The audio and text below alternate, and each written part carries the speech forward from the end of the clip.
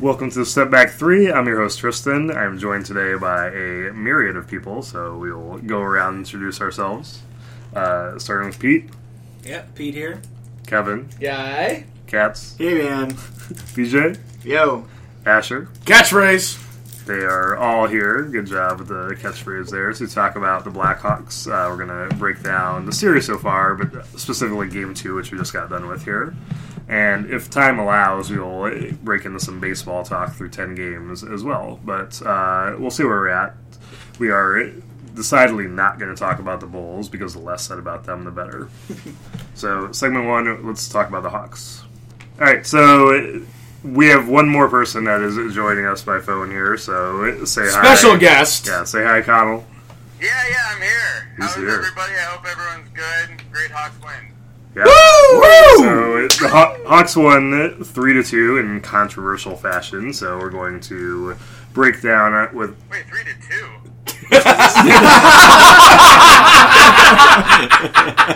Yeah, the Blues scored a goal with 2 seconds left. Son of a bitch. This is a family show, Kyle. Wait, can we curse on this? All the Chick-fil-A endorsements are gone. It's not advised. Let's try and keep it PG-13 at least. So, where do we want to start here? Let's talk about how we feel about the series right now, going back home, tied 1-1. Oh, Connell, go ahead. I feel great about this. This is exactly what we needed to do. We needed to take one from them. That's bottom line. We had to take one from them at home just because all the pressure's on them. They're back on their heels right now. They're nervous. You could tell because as soon as we scored to go up 2-1, Ken Hitchcock called a challenge after they had already reviewed it.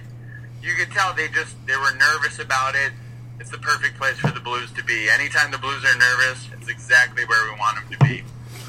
We are in their heads. Like, that is just Yes. something that has been true for years. I just want them to win one more, and the Blues will not be able to get out of that mental hole. Yeah, they'll self-implode. That goal came from a power play after Tarasenko was just mad because they took his goal away. Like, that was, like... The slash? Yeah, like, I mean, you know, and that's exactly what ended up causing the whole thing to backfire, so... I think it's great because, if nothing else, this highlights just like the absolute dichotomy between these two teams, right? I mean, the Hawks are the epitome of that mentally strong, mentally tough team. Go back to 2013 and Game 7 against the Red Wings, having to win Game 7 twice, right? They don't fold under pressure. They rise up to the occasion, whereas the Blues, the second something goes wrong, they're just waiting for the Jenga to just come tumbling down, right? And they do that. They shoot themselves in the foot. Yes, it's exactly what's going on right now with this series.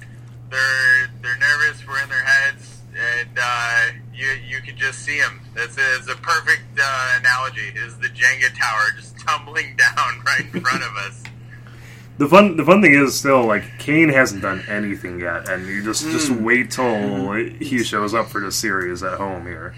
Oh, yeah. Well, it's the whole thing with the St. Louis Blues. I mean, they got these goals that just taken away, and then this game just that they thought they had. It was all them, and they're claiming the refs are against him.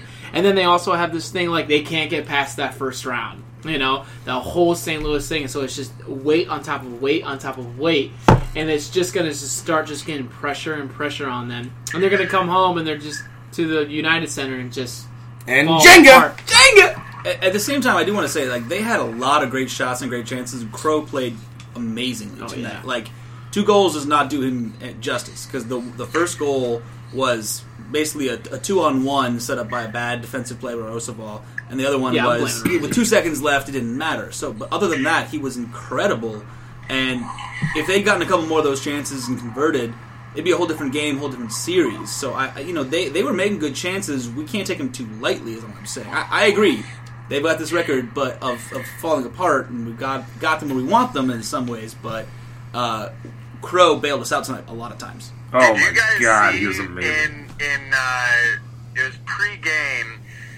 There was an interview between Ken Hitchcock back, and then the press also interviewed Joe Quenneville, and they asked what the Blues' strategy was, and Ken Hitchcock said, well, we hit them 41 times in Game 1. This time we're going to aim up to the 70s.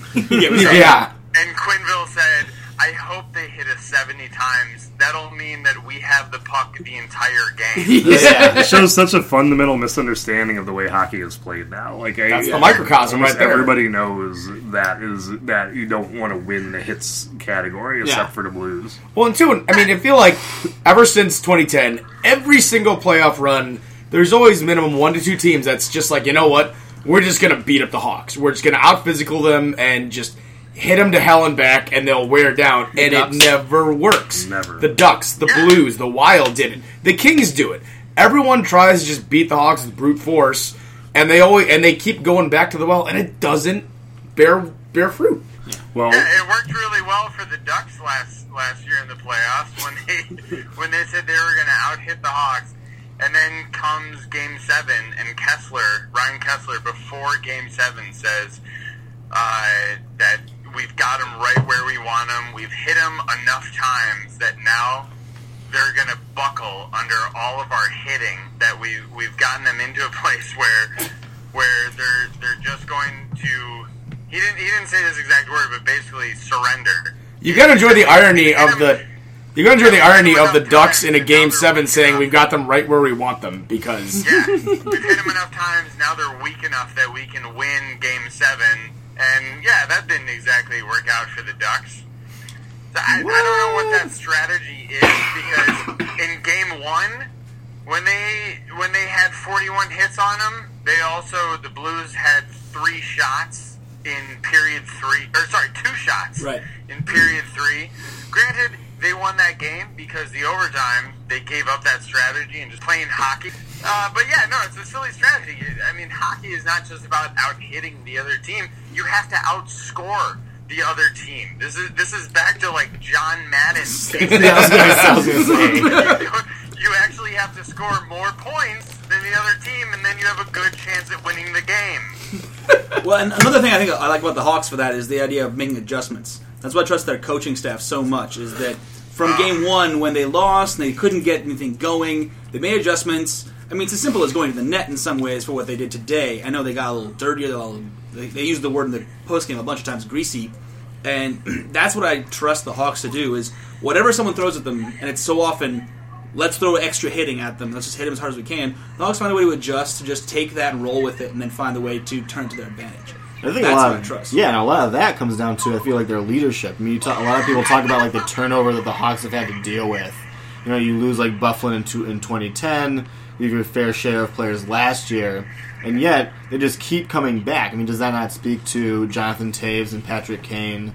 You know, like, yeah, and Q, the core. Yeah. It speaks to Q's like coaching style. He knows that, hey, we need fast players who can handle the puck, who knows how to get time possession. They don't want guys who are big guys who just get big breaths, and that's why Bickle's not playing. You know, Bickle is a bigger guy. He's going to get the guy who's going to do hits, but he's not playing because that's not our style of play now. Our style of play is more quick, decisive passes, time of possession, and keep getting shots on the goal.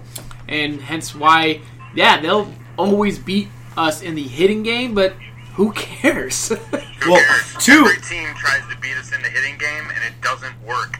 Well, another thing too that's great, that's just so much fun about the Hawks, and I was reading an article with Panarin about this. Side note, Connell, I don't know if you knew this, but for game 1 and 2, Artemi changed his last name to St. Louis Bread Company from Panarin.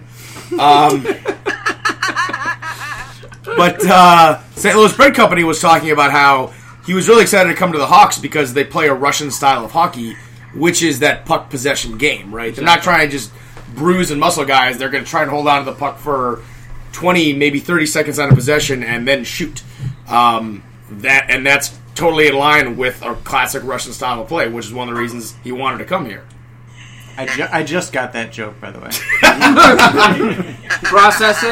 That means you don't travel to St. Louis very often, and I'm very jealous, and you're a lucky man. So that's a good thing. Well, yeah. I mean, the equivalent. If you go down there, you get really confused. Right. No, I've seen it enough.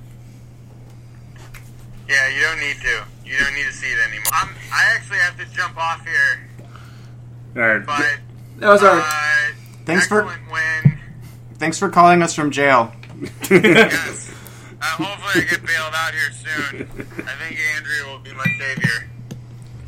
All right, well, let's move on to segment 2, and we're going to talk a little baseball here because somehow both of our teams are off to 8-2 starts. I don't know how you Southsiders are doing it, but Witchcraft. Yeah. We did play the Twins, and Yeah. while the White Sox did have an awful record against the Twins and the rest of the AL Central in 2015, this year against the two bottom teams in the AL Central, the Cleveland Indians and Minnesota Twins, White Sox have gone 5-1. You know, it was a mental hump. I mean, like, the Twins had our number last year, and it's hard to get over that. And then us coming out of the gates, facing the Twins, and yeah, they are winless, but, you know, it's still early in the seasons that anything can happen, and we just came out and just sweeped them. It was a great feeling, and it's like, hey, we finally got over a mental hump. So, yeah, it's great to see the Sox 8-2 right now, but it's still early in the season, so I'm going to kind of wait and see. all right, I think we've met our White Sox quota. Oh!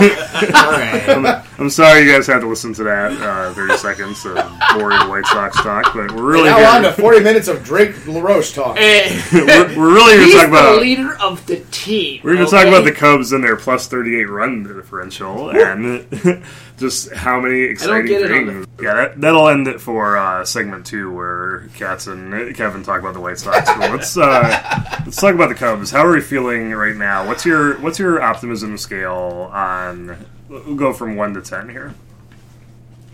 I guess I'll start because everyone's looking at me, but you're on radio, so you can't hear that or see that.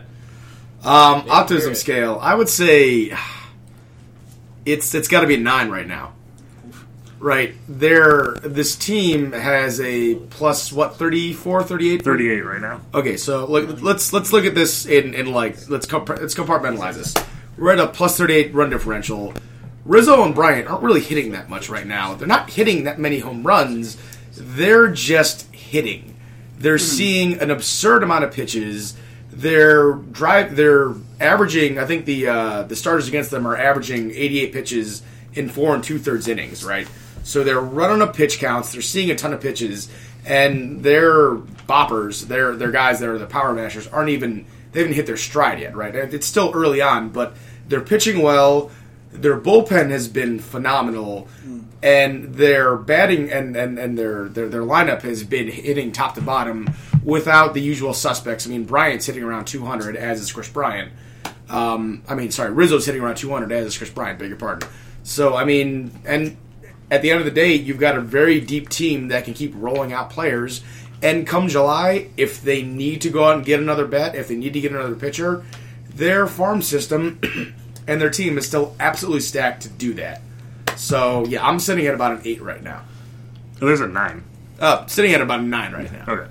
All right. I wanted to talk about the walk thing because that is something that we can expect them to sustain over the whole season. And right now, the Cubs are on pace to shatter their own mark for walks in a season and approach the Major League record. I don't know if that's still true after today. That was before today's game. But they're just walking at a ridiculous pace, which is great to see. And for a long-time Cubs fan, I mean, this is the anti-Cubs team I've had watching my whole life, right? At least for the Hendry years, the most recent seasons, they were not an on-base team. They were swing early, swing hard, and just crush the ball as much as you can. Whereas now, I remember when we got Kosuke Fukudome, it was like watching an alien take walks. They figured out the mark I was talking about was 2008, I believe, is when the Cubs set the record, their own record for walks. And I wish I had the numbers off the top of my head here, but it was a pretty good number. Now, in those playoff years, they had figured it out. They were taking a lot of walks, and then, we brought up Castro and lost. He's always had better, so we better had things to. like that. So Right. It was more of a dependent on the individual. Like there was not necessarily the comprehensive organizational strategy, like with clear directives Yes. from Madden coming down, Right. to have people be on the same page. if we had a guy who liked to take a lot of pitches, the guy behind him might be swinging at the first pitch, which is totally counterproductive for the guy who's like taking pitches. So, I mean, you can have, not everybody has to be on the exact same approach at the plate, but to have a comprehensive strategy and to hear like interviews with Madden where he's checking in with guys like before they go up to the plate, like he's said repeatedly that like that's one of the issues that was keeping Soler from getting more playing time was that like when he would come in, check in with Soler and ask him like like what's this pitcher going up against, like what's a scouting report, and he wouldn't be on top of like the mental game like that. So he's looking for his guys to be sharp and to be focused. So it's I'd say I'm also right up there at a 9. Yeah, I guess I'll go next. I mean, I want to say 9, but I'm trying to control myself. So it's not that I don't want to say 9; it's that I think I have to say 7 so that I don't get myself too caught up to. I don't know. I just got to start Scorned lover. I just got to start off low because it's a long season. It's 10 games. At the same time, even over those 10 games with Soler, even in the last few games, he's seen more pitches and done better. Right. So, like, I can already see that shift of, like, he wasn't starting off the way that the coaching staff wanted him to, and he's shifted a little bit and already hit quite a bit better and done better. So, I mean, quite a bit. Over 10 games, it's not enough yet. But I'd say mine is a 7 or an 8, just because I'm trying to hold myself in check, because I know they're going to have lulls. 8-2 every 10 games isn't going to work. But, they're exciting. I'm just trying to hold myself back. I'm also an 8. I definitely have to knock myself down a point because of Schwarber. Because we're going to feel that sooner rather than later. Like when Dex stops OPSing at 1,000 something, like it's going to be a little bit harder to. He's batting 500. Yeah, he's been ridiculous, and it's probably not going to sustain that and put all of Ted Williams' records to shame. So I'm thinking that we're going to miss Schwarber at some point this year, so that's going to be a big problem. The thing about the lineup, though, where I think missing somebody like Schwarber hurts their team less than it would with others is not just the depth, but the way that their lineup works is that without having like any weak spots really, they wear teams down. So like even though Schwarber, does have the big bat, and we're definitely going to miss that. I mean, there's guys who when you miss one guy, the rest of the team has to step up. So we're looking at Russell hitting a bunch more home runs than he hit last year. Hopefully Soler can hit more home runs than he was hitting last year. A lot of guys. I mean, Bryant. It's a very low bar for Yeah, he's only got 9 more to go to match. Yeah. Right, but I mean, you know what I'm saying? Like, you've got guys stepping up who are not just, getting more playing time, but are, improving as they're maturing as major leaguers. So that's true. The scariest thing about the Cubs and other teams should be the fact that just how young this lineup is. They are all going to be improving for the next few years. Well, and 2, I mean, they have the absolute perfect tailor-made manager for this modular team that Theo and Jed have given him, right? I mean, Katie was asking me the other day, like, who usually bats, Katie's my fiance, who usually bats third in the Cubs lineup, because that's ideally your best hitter, and I was like, honey, I have no idea. Some days it's Ben Zobrist. Some days it's Rizzo, right? Some days you'll... I think Rizzo's been cleaning up every game this year so it's far. been Zobrist and Bryant so far. Yeah. But yes, good point, exactly. But I think the point about that this lineup gives no let-up, that we're going to miss Schwarber for sure in terms of his power and just game-changing ability, but at the same time, the people we do have to put in there instead, everyone grinds. That's what the coaching staff is giving, is that maybe they're not going to hit as many home runs as Schwarber. They're not going to be as scary in a sense as Schwarber in terms of game-changing, but they'll be part of that rolling through a lineup that never lets up. Even the pitchers don't want to talk about it recently, but the person we're going to plug in isn't going to be a letdown. It just won't have as much power. Yeah, right. And I know this isn't a super major aspect, but it's important to remember this as well, that in terms of these human beings that are sports players, that Wrigley Field now has an actual batting cage. They now have an actual video room. I'm serious. They have in their training club facilities, yes. in their clubhouse, so they can go back and watch their new locker room. Yeah, Super PIMP pimp. I mean, But just having those facilities, just like they didn't used to have that. It's pretty the White basic Sox stuff. had that for a while. Big time morale boost for the Cubs.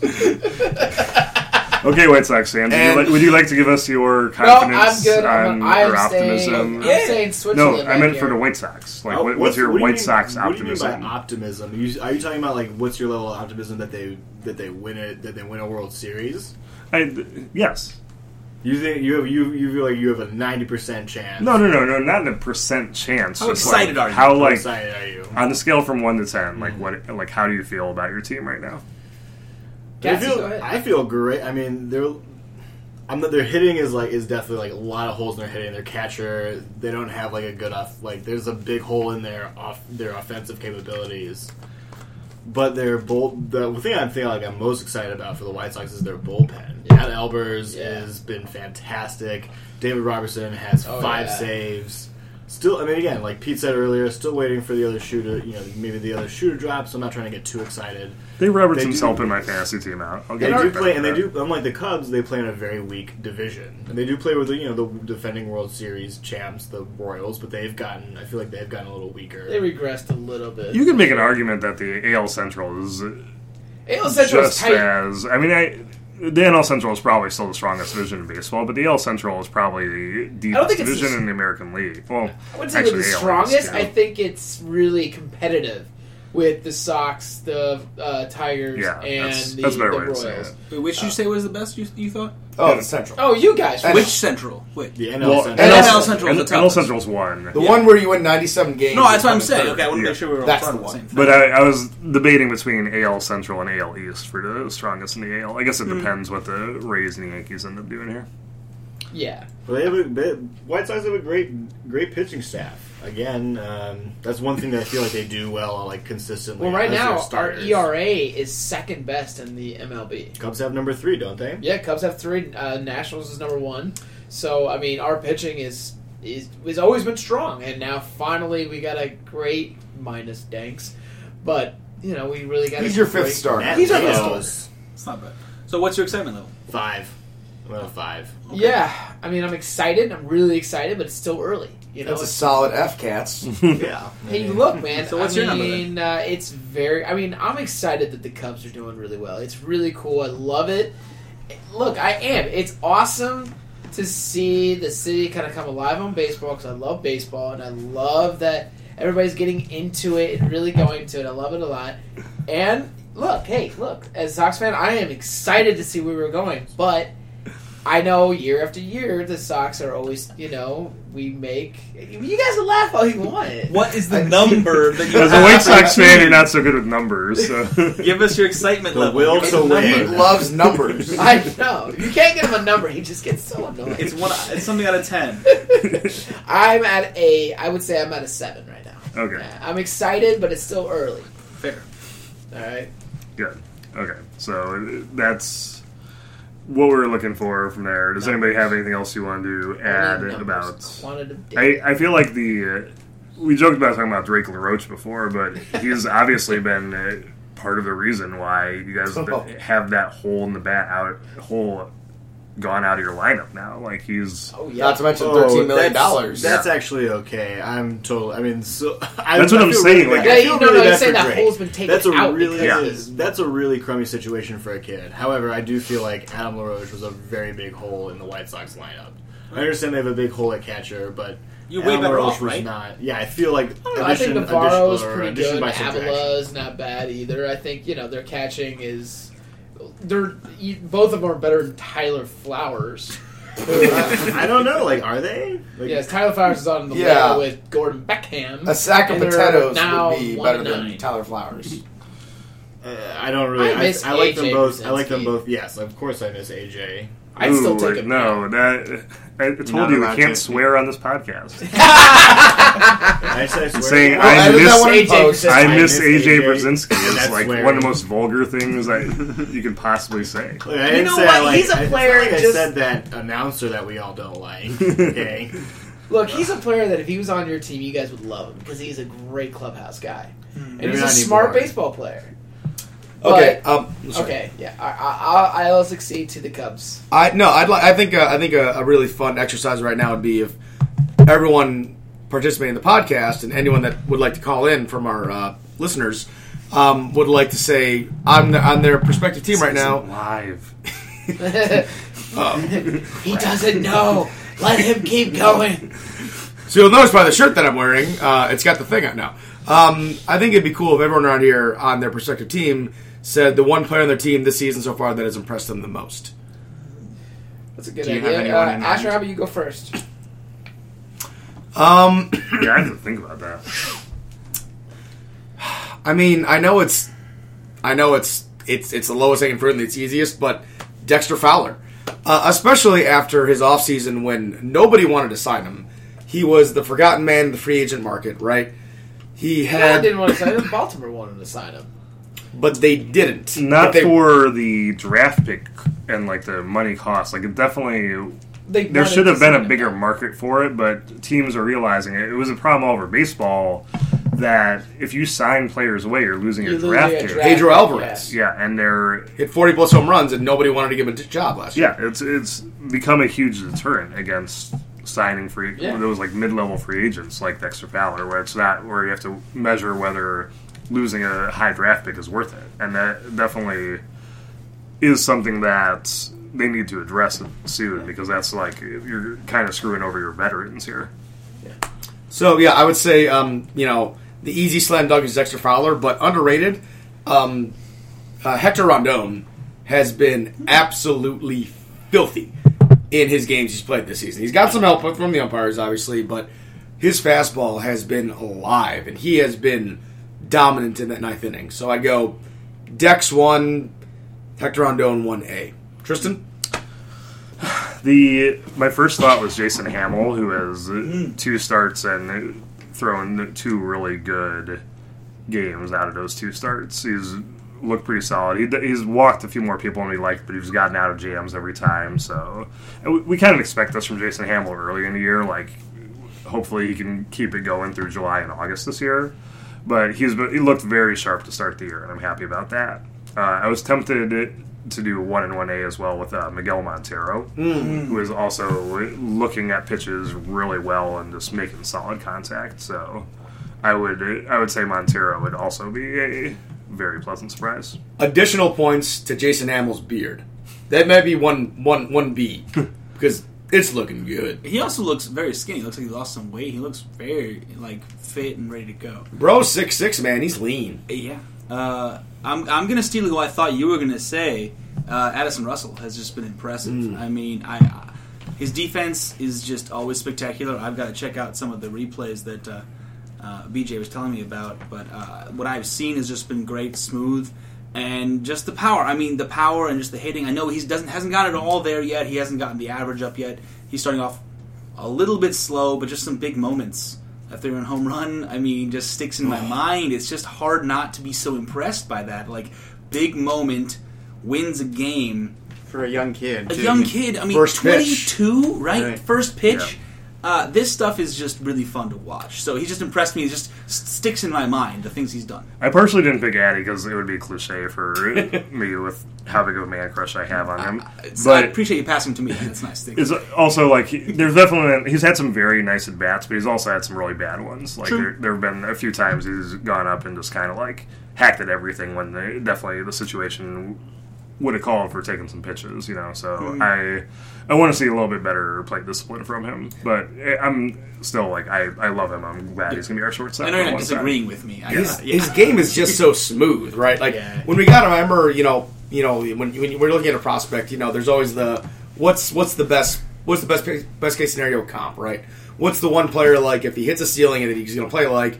And I kept hearing Barry Larkin. I'm thinking to myself like if the Cubs somehow just traded for 80% of Barry Larkin, I'd learn how to do cartwheels, and I'd start doing cartwheels. I'd be so happy.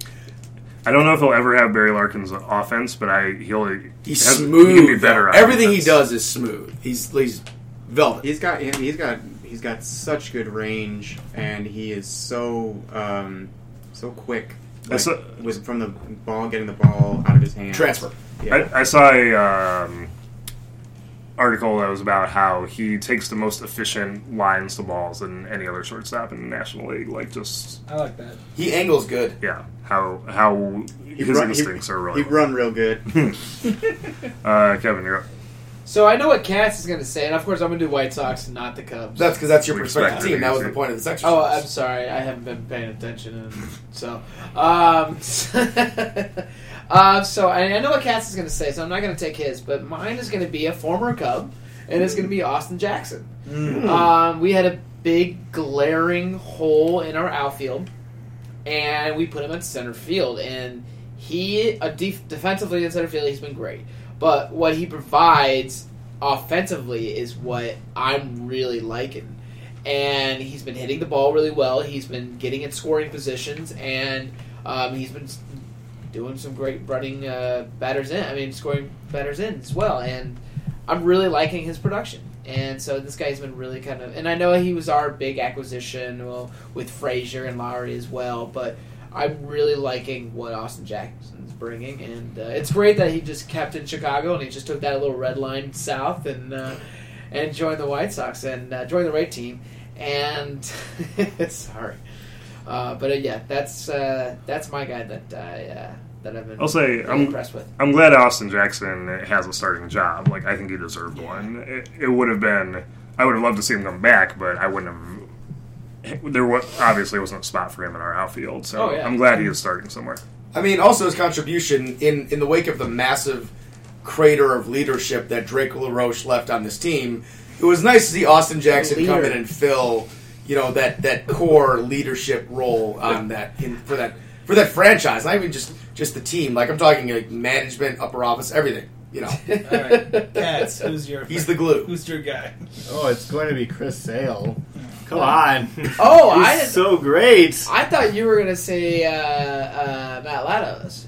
I think he's been the biggest surprise, but I'm still just continuously impressed by Chris Sale. He threw a 1-0 shutout tonight, complete game. Two-hitter, 0 walks, 9 strikeouts.